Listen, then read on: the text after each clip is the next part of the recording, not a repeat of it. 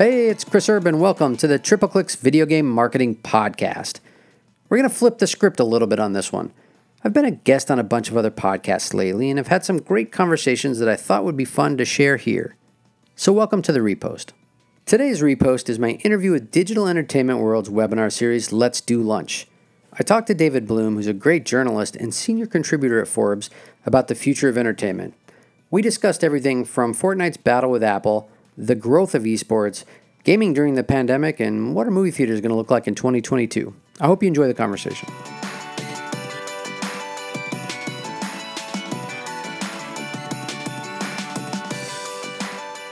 Without further ado, let me bring on David Bloom. David is a senior contributor at Forbes and TubeFilter, and he's no stranger to the show. David, welcome. Good to be back. I'm feeling like one of the homeboys. This is, I think, number 10 with you guys. It's got to be up there. I would say you probably hit double digits. Yeah. I've got my double ace, as I like to say in World War I. So who's on the show today? The guru of game marketing, Chris Erb of TripleClicks, and we will talk a little bit about a whole lot of stuff. Chris has become, all of a sudden today, he is everywhere in the media, not just here on our beloved midday respite and conversation, but in Ad Age today, and a big deal. Chris, can you join us? Turn on your camera, turn on your audio. Have a great show, There guys. he is. Poof. What's happening? All right. Fantastic. All right. A quick reminder to everybody. Love to get the chat room up and rolling. Use that as a place to put your LinkedIn profile. Tell a little bit about what you're doing, what you're looking for. This is our chance to connect in this virtual universe that we're now living in. So take advantage of it and make sure that you send it out to everybody, not just to Chris and I, though we certainly want to see those connections and conversations. And please put your questions in Q&A. I am not one of those gifted Twitch moderators who can both play a high-end game like the ones that Chris helps market and also carry on 37 conversations at once. My little brain does not have that many pathways in it. So help me out. Help a brother out with the Q&A, and let's get started. So, Chris, how did you get in Ad Age, and how did you get your kids in?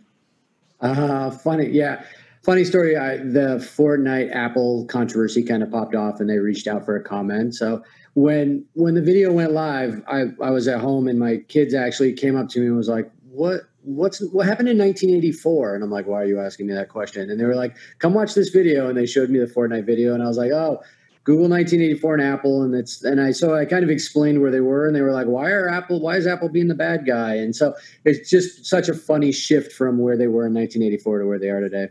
They're almost about a $2 trillion company now, but it is also probably a lot easier to talk about the 1984 ad and Aldous Huxley and George Orwell and all those fellows, because Brave New World is out as a show on streaming now, than it is talking about birds and the bees with your teen kids.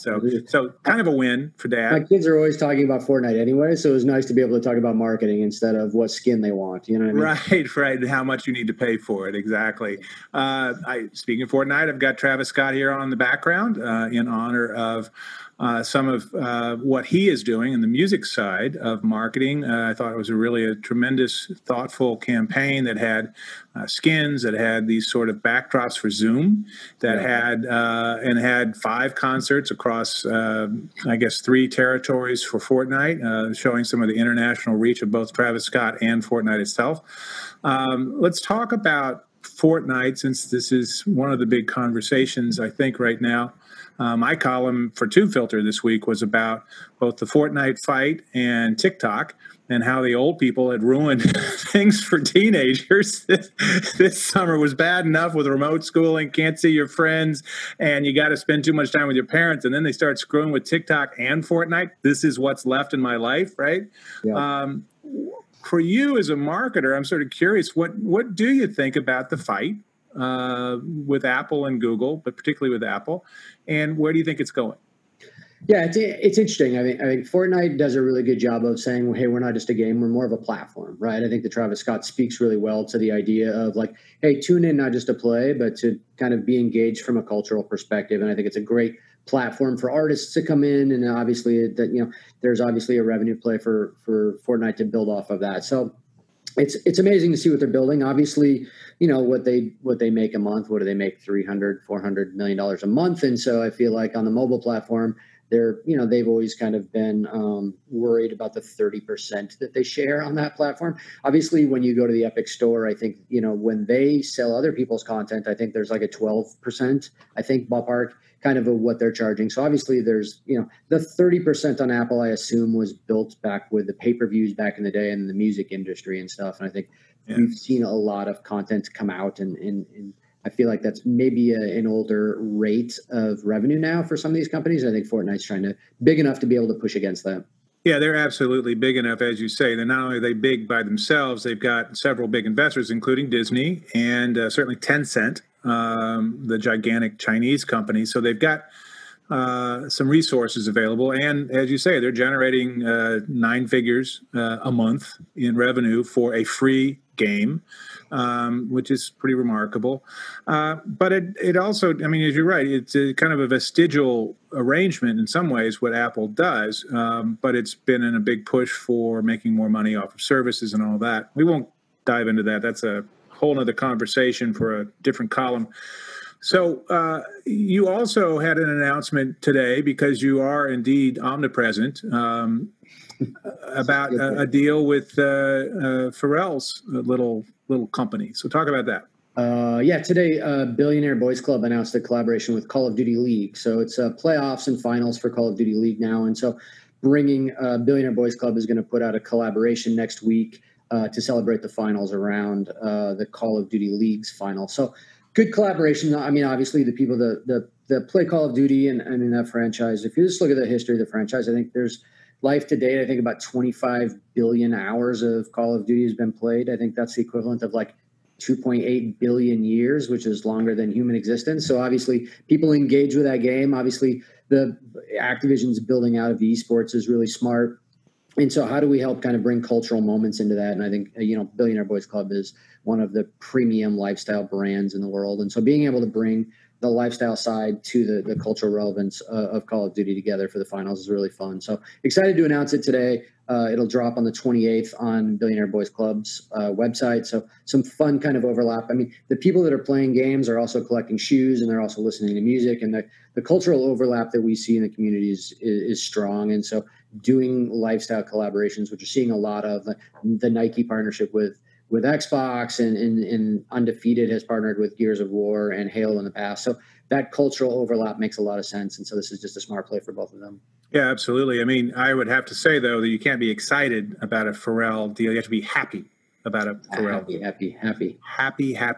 So dad's jokes early in this thing. I like. Oh, well, if we don't have bad jokes, I'm a dad. I got responsibilities here. I'm just saying. And so do you. So, I get called out all the time. Let's keep it up. So this is an interesting notion, though, because I think that we are seeing a dawning. I've done some writing about some other companies like SubNation that are getting into this space, trying to understand and connect brands and gamers and esports teams.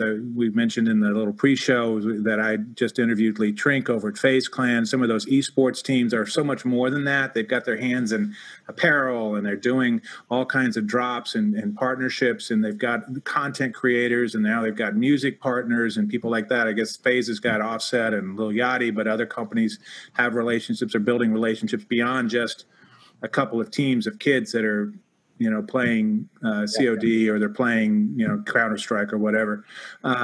So this has really taken off, in the last 2 years, I would say? Does that sound right? Yeah, I mean, I think the acceleration has been strong. I mean, I was, when I was running the Madden franchise for EA 10 years ago, we were doing kind of bus tournaments and esports programming and those kind of things. But yeah, I think the elevation of it has been the last kind of 3 or 4 years. And now, what FaZe Clan, and I'm friends with Lee, and I love Lee, and I think what he's building out and doing with that brand is amazing. So it just speaks to the cultural relevance of that stuff. I mean, I think when you look at gaming 10, 15 years ago, the only way to really make revenue in the gaming space was to make video games and sell video games. And so I think the esports platform has created many on-ramps for other people to try and kind of seek revenue within the space. And so you'll see a lot of kind of esports teams and tournaments and leagues kind of building out, because I think everybody kind of, as gaming excels, I mean, I think it's a $152 billion industry. I think if you take movies and music and combine them and double them, that's about the size of the gaming industry. So this is the space where, where brands want to be and where consumers already are. And so, you'll see a lot of kind of those esports and partners kind of trying to get on the on-ramp to the space. Yeah, I don't want this to get sort of lost. As you said, if you combine all of music globally and all of movies globally, that's about $80 billion. Then you double that, you get to the 159 billion is the number I saw, I think, from, I want to say it was Newzoo, but it could have been a couple of others. There's those numbers, but you're right, between 150 and 160 billion. If you take the things that most people think of as entertainment and combine them and double them, you get to the ballpark of the game business. And that's, I think, not something that people in Hollywood completely have their heads around. I mean, they've got to get their heads around a lot of stuff right now. So it's a complicated time. Yeah, the Hollywood was kind of ignoring gaming for a while, but now their eyes are on a different ball right now as we're trying to figure out theaters and the cultural impact of COVID. I think when we look at gaming, I think the key thing I think to think about is 99% of Gen Z plays video games. Like 95% of millennials play video games. So no longer do you ask, do you play video games? The conversation is more of what game are you playing? Like asking if you game is the equivalent of like, do you watch movies? Do you breathe? Yes. Yeah, it's an odd question, right? So that's been changing. Obviously, I think I've seen the stats that Gen Z controls about 40% of spending now, right? So that audience is the way to be. So, I have a lot of brands that come up to us and say, should we be in gaming? And I'm like, only if you're going after Gen Z or millennials. Like if you're going after that audience, finding a unique way to have a conversation with them around gaming is a really important on-ramp for your business and the best way to kind of connect with that audience. Now, I did want to circle back to one thing about that Fortnite Apple fight, because Fortnite Epic has done a very good job, I think, of painting Apple. As you say, they've come a long way since that original 1984 ad. They're the Death Star in some ways now, though they still have, I think, a gigantic well of good reputation in so many areas. But this does have the potential to kind of chew into their fine reputation, I would think, at least with the 350 million Fortnite users out there. Wayne, what's your take on what this might mean for the goodwill that Apple has built up over the years, and how this plays out in terms of and it's on the Google side too. Let's not forget Google's over there too. But what do you think it means? Yeah, I mean, it just depends on how public we make the conversations. I mean, I think there should be some back-end conversations on how to solve the business side of that. I mean, I think if you kind of throw some punches at Fortnite, they're going to come back. They're very creative and they're very fast, and so they're going to, and they've got the loudest audience. I mean, they didn't really, when that 1984 commercial came out, and I think that was a Ridley Scott directed piece, and he dropped it at the Super Bowl, and it was a moment, right? Yeah. Like they talked to 300 million people yesterday for free by dropping it on their game. Right. And whereas that Ridley Scott thing cost, what, $5 million to make back in 1983 or 4? I saw Ridley giving quotes yesterday about, like, how come we didn't talk about that we didn't have the visual effects that we have today? And I'm like, I'm not sure what that has to do with the spot. But the idea is you spent a lot of money and you had, we're still talking about it 30 years later, well spent money, but the idea that Fortnite can go and drop that to 300 million people for free instantly, and they can continue to bang that drum as many times as they want. And my kids don't really understand the business side of what's going on. And so great, free Fortnite. And that's an easy thing to get them behind and get them to rally behind. So it's a youthful, they have a broad audience. They have a lot of older players. But they have a very youthful audience as well. And so they're going to be able to kind of stoke that fire and get that conversation going.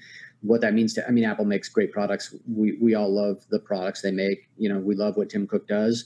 The business side is kind of something that those guys have to figure out. So, if I was trying to kind of calm the fears, I would definitely kind of not have the conversation in the media and with 9 to 15-year-olds. Right. It was definitely, look, Epic definitely said we've got a structured plan and campaign that we're using to force a public conversation about this. I mean, they may have been able to build that thing very quickly, but that was built And the lawsuit was made before they did the thing to offer the bargain on their own site and lead to the predictable shutdowns, to lead to the lawsuit, to lead to the That was all structured months ago. Yeah, well structured because they fix glitches in the game. If there's a glitch, they turn it off and fix it quite fast. But they can't make a video that fast. That was definitely a plan of attack. So well done. Yeah, it was well done. I mean, it's an interesting tactic to pick that fight here in the middle of an election year, and I would add two weeks after Tim Cook and the other FANG leaders were in front of Congress talking about things like monopolistic practices in the App Store. So and a week or two before the new season launches too. Yes. So right. I mean, there's a lot. It's a really smart people at Epic, and they're really well-timed statements. And I'm sure that we'll have cars were just turned on, so my kids can drive cars in there, and we're planning for the next season. Oh, right. It's like you could do driving, you could racing, right? I mean, that was another thing. There's definitely hey, we have this window for this beat. This can be our, I'm the business thing is very serious for them, but I think kind of making it public in the right time as well. Right. It feels a little bit like CBS used to get into carriage fights with cable operators in like August. Yeah. And then about a minute and a half before the first NFL game debuted, boom, there was a deal. It was all taken care of, right? Shockingly, we need to fight with the post office before November 4th, right? Let's get that fight in there. So everything's well timed with everybody, and so there's always kind of an agenda and something you're trying to push through on both sides of that. So it's it's just something to kind of keep an eye on as we get closer. Speaking of big franchises that are doing interesting stuff, Grand Theft Auto is still rocking. I've been seeing a lot of ads for their stuff, including their racing function and all the other things that they have going on. And it's really interesting that a franchise that's, I think, 7 years old now has been able to continue, the Grand Theft Auto Online has been able to continue at a really high level and can keep growing, keep expanding, kind of under the radar in some ways, I think, but it's huge, right? I mean, how does that? Do you do things with them at all? I mean, how do they do what they do? I think it speaks to kind of an industry kind of shift. Games as a service is kind of where we're playing out. So you're going to see fewer titles ship, but you're going to see more content and more play for that stuff. I mean, I think you look at a game like one of the best games ever made is Minecraft, and how relevant that is, and it plays on multi-platforms and it plays everywhere, and it's kind of always engaging. And so it's more of like not launching a new game. It's more of adding content to the play. They'll do like Minecraft Dungeons, which just launched, which is amazing. It's a different kind of spin on it, but the base game is there and you continue to add to it. So I feel like Grand Theft Auto is kind of that platform, that baseline, like the Fortnite before they were around. It's just, here's the platform and how do we add to it and make the experience better? And so that's more of a shift in the industry about games as a service. I think we see it having worked at EA Sports, annualizing kind of Madden was really important. How do we kind of get people to re-up their subscription, which is a different model 10 years ago where I'm trying to get you to reinvest $60 every year. It became an annuity, right? I mean, that's really what it did. And so how do you, the shift was, how do I get kids to reinvest $60 every August? Now it's kind of like, how do we, Fortnite's going to do it $10 every season, and it's phased out. And you're looking at Call of Duty, it's got Warzone coming out, and they've got seasons. And so it's more of the service shift. And so I think Grand Theft Auto is obviously ahead of that, and they've built a great platform around that. And you see it with Red Dead Redemption, what they're gonna do with that and bring that stuff out. So it's the amount of upfront capital they invest in these games is really big. And so how do you kind of make that stay longer and let kids feel like, if you go to a movie with two of your friends, if you're allowed to go to movies, if you get to go to a movie, you spend $15, $20 at the movie, you're going to buy popcorn, you're going to spend $30 or $40. You're going to spend $60 on a video game, and you're going to spend 400, 500 hours playing it. So the investment in gaming is so much better than it ever has been. And I think you look at Fortnite, which is a free-to-play game, and you're like, I'm going to download it and just play for free, and then you're going to start buying a harvesting tool or a skin or a meme, and then it just starts to roll after that. Yeah, that really does shift the economics, as you say, because it used to be not that different from the film business. Get your opening weekend, do your pre-sales and all that through the game stores and all that. And now it's like, no, we have a good weekend to open, but we're really looking at the long term here and new content. And, we're not just getting to gold. We're going to be constantly updating it. It's not ship it and forget it. It's an ongoing relationship. And that, so from a marketing standpoint, Yeah. How does that shift the way you do what you do in terms of the marketing deals that you do and how they come up around a Call of Duty or how they come up around a Fortnite or a Minecraft? How does that evolve? Yeah, I think it's interesting. I think when we work with a lot of brands, Kellogg's and Mondelez and the brands out there, and I think one of the things is, they're looking for fresh IP. And so the tough thing for the movie industry is you've got like a 3-week window, maybe 2 weeks before launch, the movie launches. And if it's a really good movie during the summer, you might get an extra week, but it's a really compressed window. Yeah. Overwatch will do a program with Kellogg's 2 years after the game will launch. Like the game is still relevant. The content is still relevant. What we do for our company is what we work with brands to help put value on packaging. So when you used to see a movie on a bag of chips or on a soda, there would just be a billboard for the film, and that would be it. Gaming is definitely a lean forward kind of experience and not a lean back experience. Right. And so how do we actually put some content on the packaging instead of just using kind of a Monster energy drink or a Chips Ahoy package as a marketing billboard? How do we actually give value through those packages? So instead of buying a $3 kind of microtransaction item in a game, what if you got that for free for buying a brand or a product that you already love? So instead of spending $3 on kind of a Chips Ahoy package, you actually spend that money, but you also get a piece of digital content that's compelling. So when you start to look for brands, and it's like, okay, you don't have this small window like the film industry does. You have this really big window. 99% of millennials play games. How do we take value, add it to your packaging, and now you're starting to build a relationship with gamers? So we talk a lot about marketing to gamers versus building relationships with gamers. And so I think kind of that dynamic and shift of kind of having brands build these relationships. So no one says, why is Halo on Monster energy drink? They're more of like, hey, Monster does a program every year. What's next from Monster, or what's next from Doritos? And so as we can start to build these programs for these brands and make, them almost endemic to the gaming space, which I think is really what they're going to help break through. So like no one's surprised when Cheez-Its or Pringles has a program that's happening with kind of a video game. Yeah. I'm curious. I'm wearing a shirt that I got years ago when I worked at USC's Marshall School of Business as an associate dean.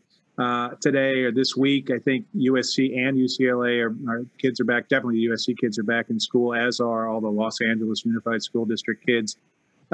Curious about your thoughts of what the pandemic's meant for the gaming business and for marketing to audiences, and how that may evolve as people go back to whether it's in person or remote. How is that shifting some of the conversations and the places you find your audiences?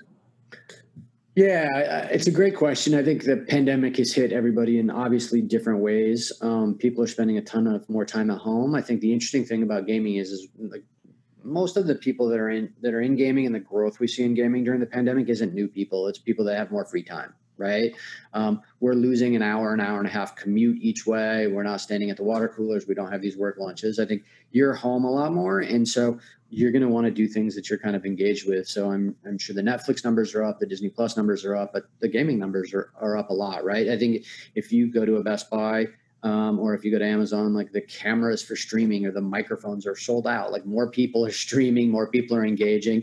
They're finding like, while I'm at home, what can I do? You can play, you can watch, you can stream. So, I think what's been going on in gaming is just kind of reinvigorating people's passions for gaming. Obviously, my kids are going to get to play Fortnite more because we're not on a road trip or we're not going somewhere. We can't go to Disney. We can't do those things. So, there's so many books and piano lessons and stuff. And then it kind of falls back to, the more time to do the things that they want to do.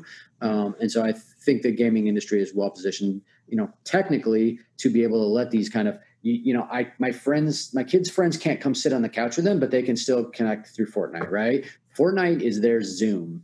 So we're connecting through Zoom where I'm having business meetings all day, and then I go home and my kids are doing the same thing. They're talking to their friends from the playground, only they're doing it in Fortnite, right? So it's been a platform. Gaming's been this platform that has let people reconnect during the pandemic. And so I think the growth is kind of organic about just more free time spent on the things that you love. While I'm at it, I want to remind everybody, please throw some questions. We've got a couple there, and I'll work those in now. But anybody else who has a question, also please put your LinkedIn connection up there and connect with each other and talk business and do all that stuff. There's some nice conversation about Matthew Ball, one of the smart media guys who wrote about Epic and Fortnite and much else. I really like the stuff that he writes, and it's influenced some of the things that I think about the industry. But if you have any questions, to start with, Mark Rashba, I hope I've not butchered that, asks, why do you think that esports did not take off the way you would have expected during COVID-19 when there was a dearth of live sports? I think it did pretty well, but what's your take on, just let's start with esports in general, then more particularly how it's done during this time? Yeah, I mean, I think esports is a young kind of a young piece of the space. I mean, I think we talked about a lot of $2.7 billion or 2.7 billion gamers in the world, and so the gaming side is a lot bigger than the esports side. So we're starting to see growth the last couple of years. I think we'll see a lot more of that as we build out. So I think they had a lot of success. We saw a lot of NBA 2K and Madden on ESPN, and we saw a lot of racing games. The racing took off, right? People missing sports. I think there's probably two ways to look at it. Are you watching gaming on TV, like older people, like replacing sports on TV, or is it really Twitch and YouTube where everybody is, right? And so I think Twitch and YouTube are seeing kind of huge numbers on watching kind of people play video games, which is what, our conversations with the brand is like, why would I watch someone play a video game? I'm like, you've got a basketball hoop outside. Why are you watching the NBA? Right. It's a natural kind of connection for people to figure out. And so the current generations kind of understand like, hey, I'm going to go watch people play video games. And I think there's two sides of it. There's the esports side, and then there's just streamers. And the esports side is probably 10% of the eyeballs that are watching people play video games. The other side is the Shrouds and the Ninjas. They're just kind of compelling and interesting, and watching them play kind of harkens back to like my kid will watch people play Fortnite as he plays Fortnite. And so like, it's just kind of that multi-screen thing that we've always talked about. It's happening in gaming, right? Like, he's got a load time, so he's going to watch somebody else. And as soon as he's back up, he's going to ignore that and just play his thing. And so back and forth. So I think the numbers have grown. I think it's been a strong play. The gaming industry itself has seen huge strides during the pandemic. But I think kind of the number of people streaming and the people watching kind of the Twitches and YouTubes of the world has kind of grown significantly. It's an interesting point because you mentioned in passing how many folks were watching video game players on TV as opposed to the places that they frequently watch them, which are Twitch and Facebook gaming and Google gaming and the late Mixer and things like that and other places.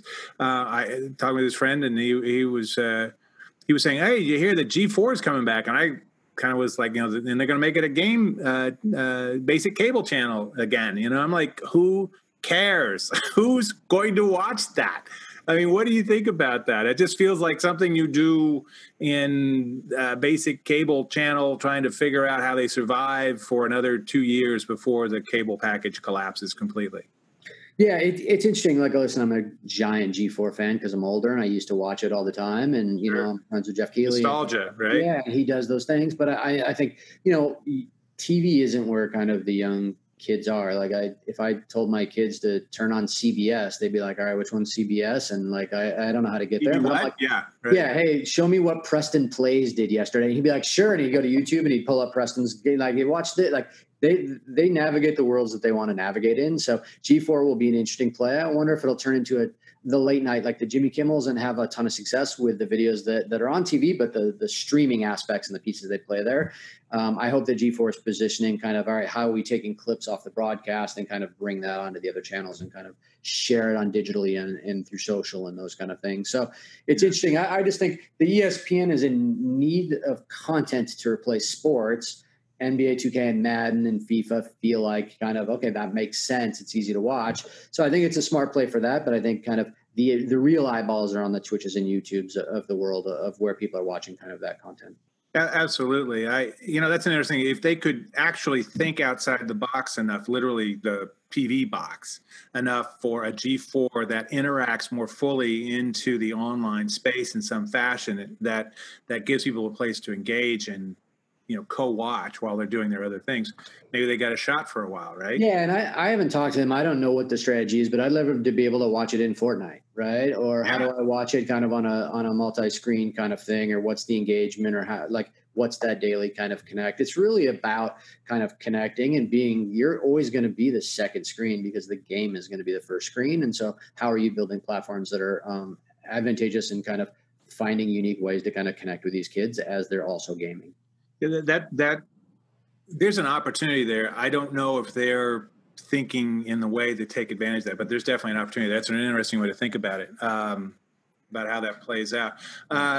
Mark Patterson, the noted rogue and man about town, says, a great discussion today. Thank you. It's always good to have a fantastic guest, and I try to stay out of the way. How do you see esports teams balancing user/gamer generated content versus using an agency to establish their brand identity going forward? So, I mean, obviously you run an agency, so you think it's a really great thing to do. But I'm just sort of curious about how they generate, because like they all have big wads of creators in their ranks, right? Yeah, it really kind of depends. I mean, we don't kind of dabble too much in esports. Our job is to kind of help at retail. So we bring brands in, and how do I sell more product at retail, and how do I kind of get more people excited about video games? And we connect with influencers and those guys to kind of amplify the message that we have. From their side of the fence, I think it's interesting. I think you look at what 100 Thieves does, and they're trying to build a lifestyle brand. And when you look at FaZe Clan does, they're trying to build content and entertainment and build around that. And then you've got Optic, who's like, we're going to win Call of Duty League, or we're going to, So there's different kind of goals that each of these esports teams or streamers kind of have planned. And so I think it's really kind of understanding what the business objective is and what's the long-term play. I mean, sports is really about clothing, right? Like, I'm a Yankees fan. I love Mickey Mantle, love Don Mattingly, love Derek Jeter. I love whoever's next, right? So it's about that franchise. So can these esports teams build brands that can repopulate with new people when you get really old, like 17 or 18, and you start to lose your Twitch skills? Nearly dead. Yeah. How do you kind of repopulate this with new people? And so, but how do you stay relevant? I think Nadeshot does a great job with 100 Thieves and bringing in kind of content streamers and lifestyle and playing that stuff out. So it depends on kind of what the goals of the esports teams are, whether it's going to be competitive, whether it's going to be content creative, or whether it's going to be a lifestyle play. And then I think you build out from there. We got a question from anonymous attendee, which is just perfect because they want to know how you create relationships with millennials/Gen Z versus marketing to them. Well, the first thing is they got to know who you are. Yeah.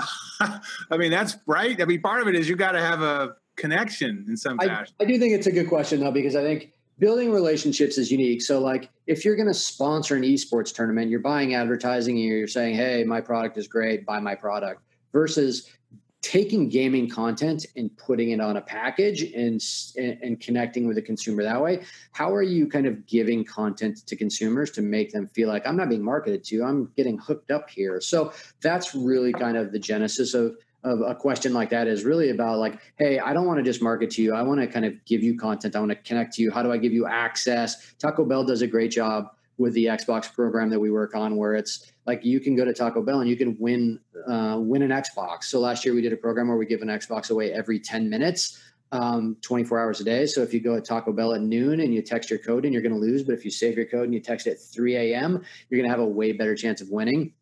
Taco Bell's giving their consumers access. Pro tip, by the way, kids. So pro tip, stay up late. There's some upsides here, right? I listen. It's gamify these experiences. But what Taco Bell is doing is they're giving access. They're giving exclusive content to their fans. They're kind of building that relationship. They're not just marketing to them. And so those are the kind of ways that we kind of take gaming content and original access and kind of plug that into products to give people kind of a better roadmap of connecting. Okay. I think it's Jaime Lara, but it could be Jamie Lara. I suspect it's Jaime, given that Lara sounds like a Latino name. I've heard a lot about the esports, but a lot of esports questions here. And let's remember, folks, that's $1 billion out of $159 billion. It's the Ferrari business. It is the shiny monkey. Like when I talk to a lot of brands and I say, hey, what's your gaming strategy? They're like Twitch. And I'm like, that's the gaming strategy. So if I launched a product and I said, what's my marketing strategy, and I said ESPN, you'd think I was crazy. So you've got to build a gaming strategy and then go to Twitch to tell the story. So esports seems to be kind of the brand, the way people think to connect with gaming. Yeah, I mean, Jaime's bigger question, and I think it's an interesting one. We had a lot of eager but not necessarily educated money jump into the esports space in the last 2 years that wasn't it's sort of hard to see that it would be able to return that investment in the short term. And they refer to the esports bubble, which probably exists. But what's your take on the esports bubble? Is this thing gonna? I mean, I feel like long term it's gonna work out, but people who jumped in and know what they were doing might have been out over their skis a bit.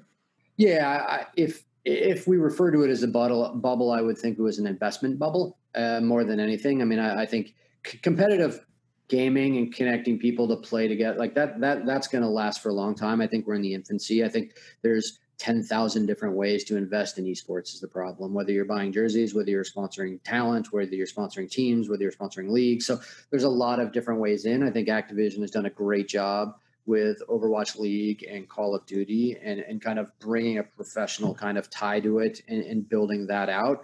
And so I think, watching how that grows is the thing. So I think the investment bubble is going to be a tough one, but I think it's a space that's going to grow significantly and we just need to kind of nurture it and kind of let it grow organically and authentically so people can kind of understand it. It's people chasing kind of money within gaming makes sense, but there's probably different ways to look at it.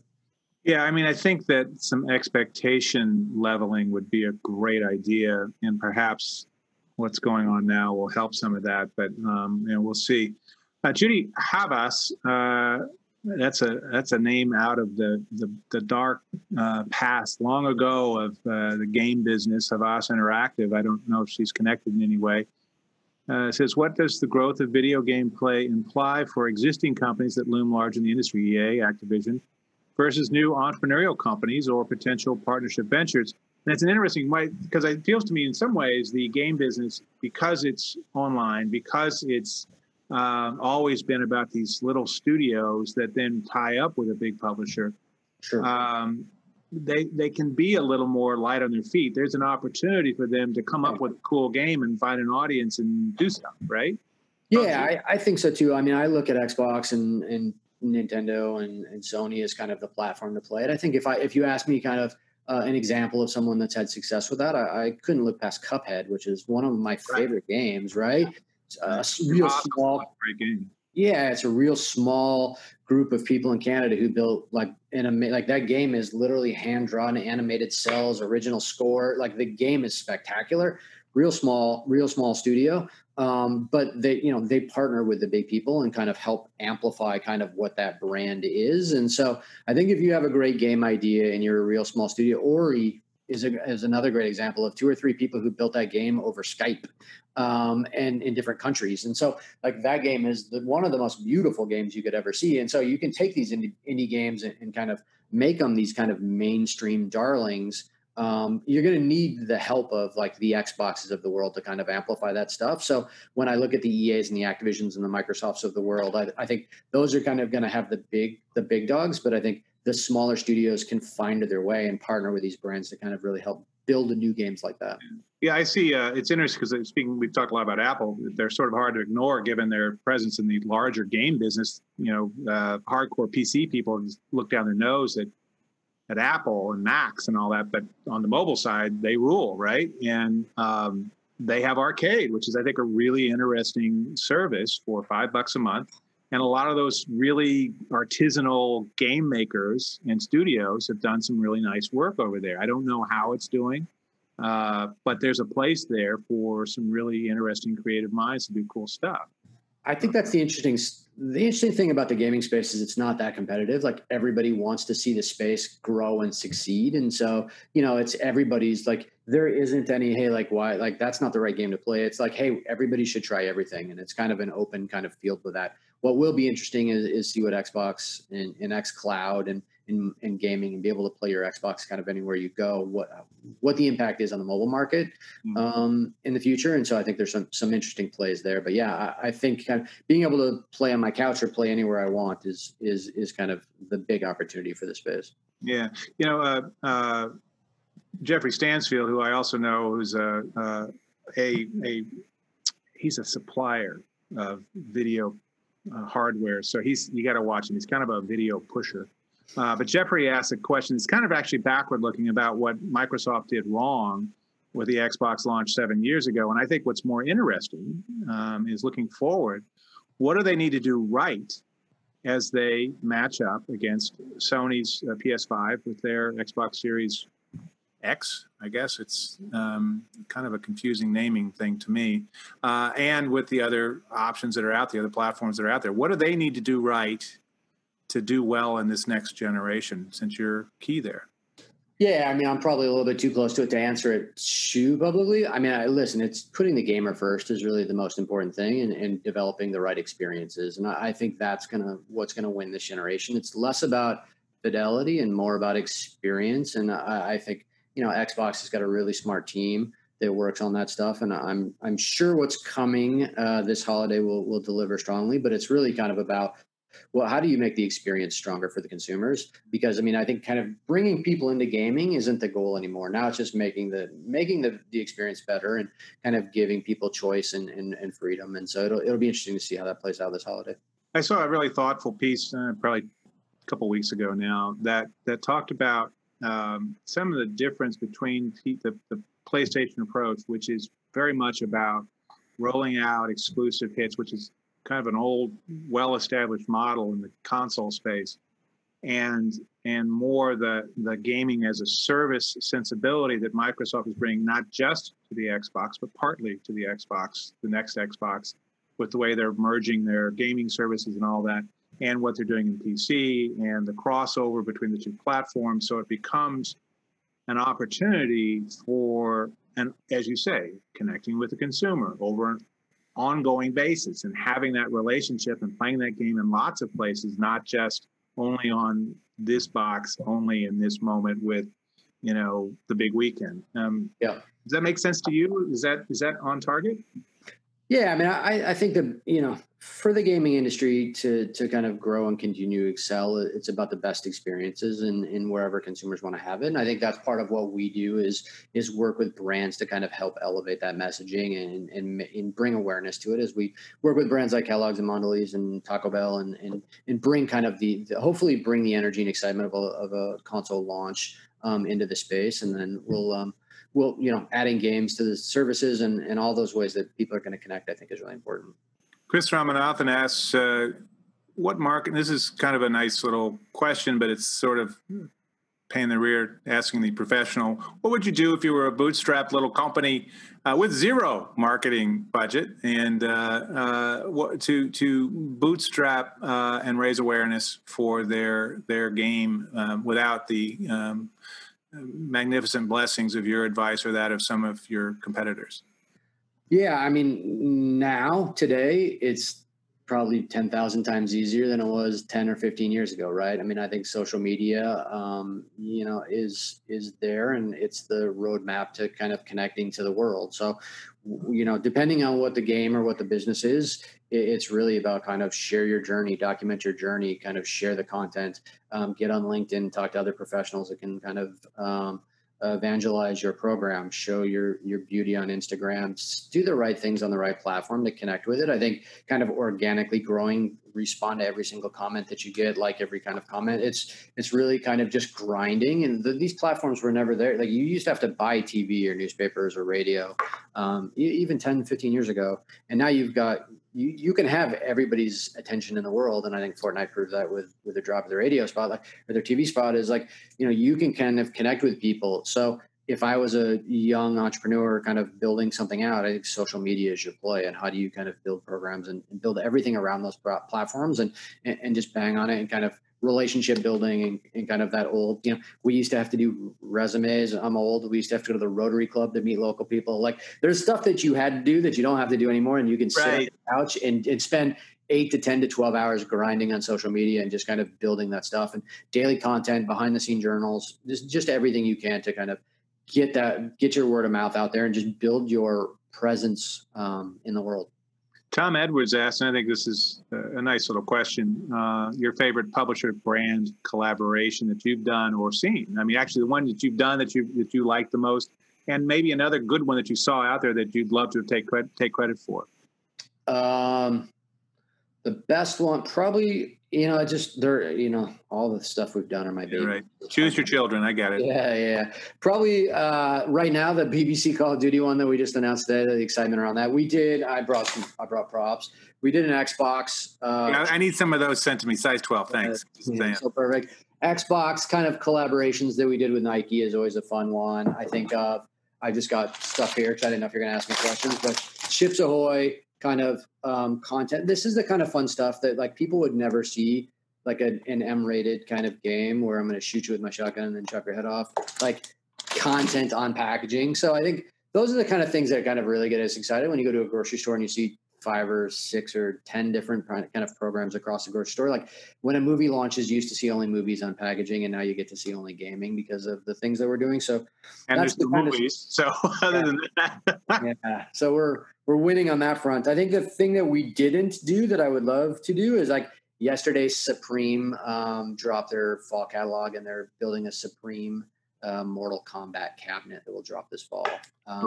So I work with Warner Brothers, and I know the people that worked on that, so I'm super excited for them. So like that's just a great energy play about bringing like that Supreme audience together with the Mortal Kombat kind of gaming piece. So I think that's a really fun one that's coming. Yeah. Okay, great. I always like to ask this when I talk to really smart people on the record these days, and it is, where do you see the entertainment business? And that's not just games, but games is a key part of that. But, what's happening, as you mentioned, in the movie business, what's happening in the transformation to streaming from TV and basic cable. Where do you see the movie business in a year and a half? It's like early 2022. Are we enough out of this that we're able to get to something that's, quote, normal, but different, new? What do things look like? Depends if we have a vaccine or not. Let's play in the world of like we can actually go to movies and kind of get back out there. Everybody's kind of down on the movie business. I think it's like you're never going to convince a 17-year-old not to go out with his girl to a movie. Like that movie, everybody's kind of saying home video, digital streaming. People are going to want to go social. People want to go outside. Like the movie business is always going to be great. Are we going to have fewer theater chains? Probably. Very similar to malls, right? We're having less and less malls, but the malls that we do have, the experience is better. It's bigger. It's shinier. It's about experiences as well as anything. And so I think we'll see something similar from the movie industry. It'll be kind of the theaters will get bigger and the ticket price may go up, but I think the experience will be kind of different. So I think the Avengers and the Star Wars and the Disney films will be bigger than ever in theaters. And I think the smaller films may go directly to digital and they may have huge success on that platform. So you'll see kind of the separation of it's a digital movie versus a theatrical tentpole moment. I think we'll probably see more tentpoles and fewer movies that aren't tentpoles make a big splash in theaters. But I think that a theater going experience is really important. Like, listen, I'm dying to go back to a theater. Like I'd love to see Tenet in a theater and have that 360-degree kind of experience with other people around. I think would be great. If they offered me Tenet tomorrow for $29, I would buy in a heartbeat. Like it's, it depends on what they're going to offer me, but I would really like to get out and see theaters. And I think everyone's going to have that. Right. Yeah. Do you see the theaters being places more and more for esports and virtual reality experiences too, that they transform some of those screens into more of a esports arena, even the local kids, esports thing, that kind of thing? Yeah, I think that stuff. I mean, listen, if Ninja said I'm going to be at this theater and you can only watch me stream for 2 hours at through a Fathom Entertainment or something like that, 100%. They're going to drive a lot of people out to those things. Oh, yeah. So it depends on the way they want to take content and build those kind of experiences around it. I think it makes a lot of sense. I don't think you need to compete in theaters because you can kind of kids want a 27-inch monitor right in front of them so they don't have to move their eyes and so they can stay very competitive. They don't want this giant thing to play on, right. But they do want that giant thing to watch people play on. And so depending on how they want to build out that content, I think there's a lot of opportunities for them. Okay. Well, with that, we will wrap this up with many thanks. You can reach me at David Bloom on Twitter and at David L. Bloom on LinkedIn. Where can they find you, Chris? Twitter and Instagram at Chris Erb, ERB, or at Triple Clicks.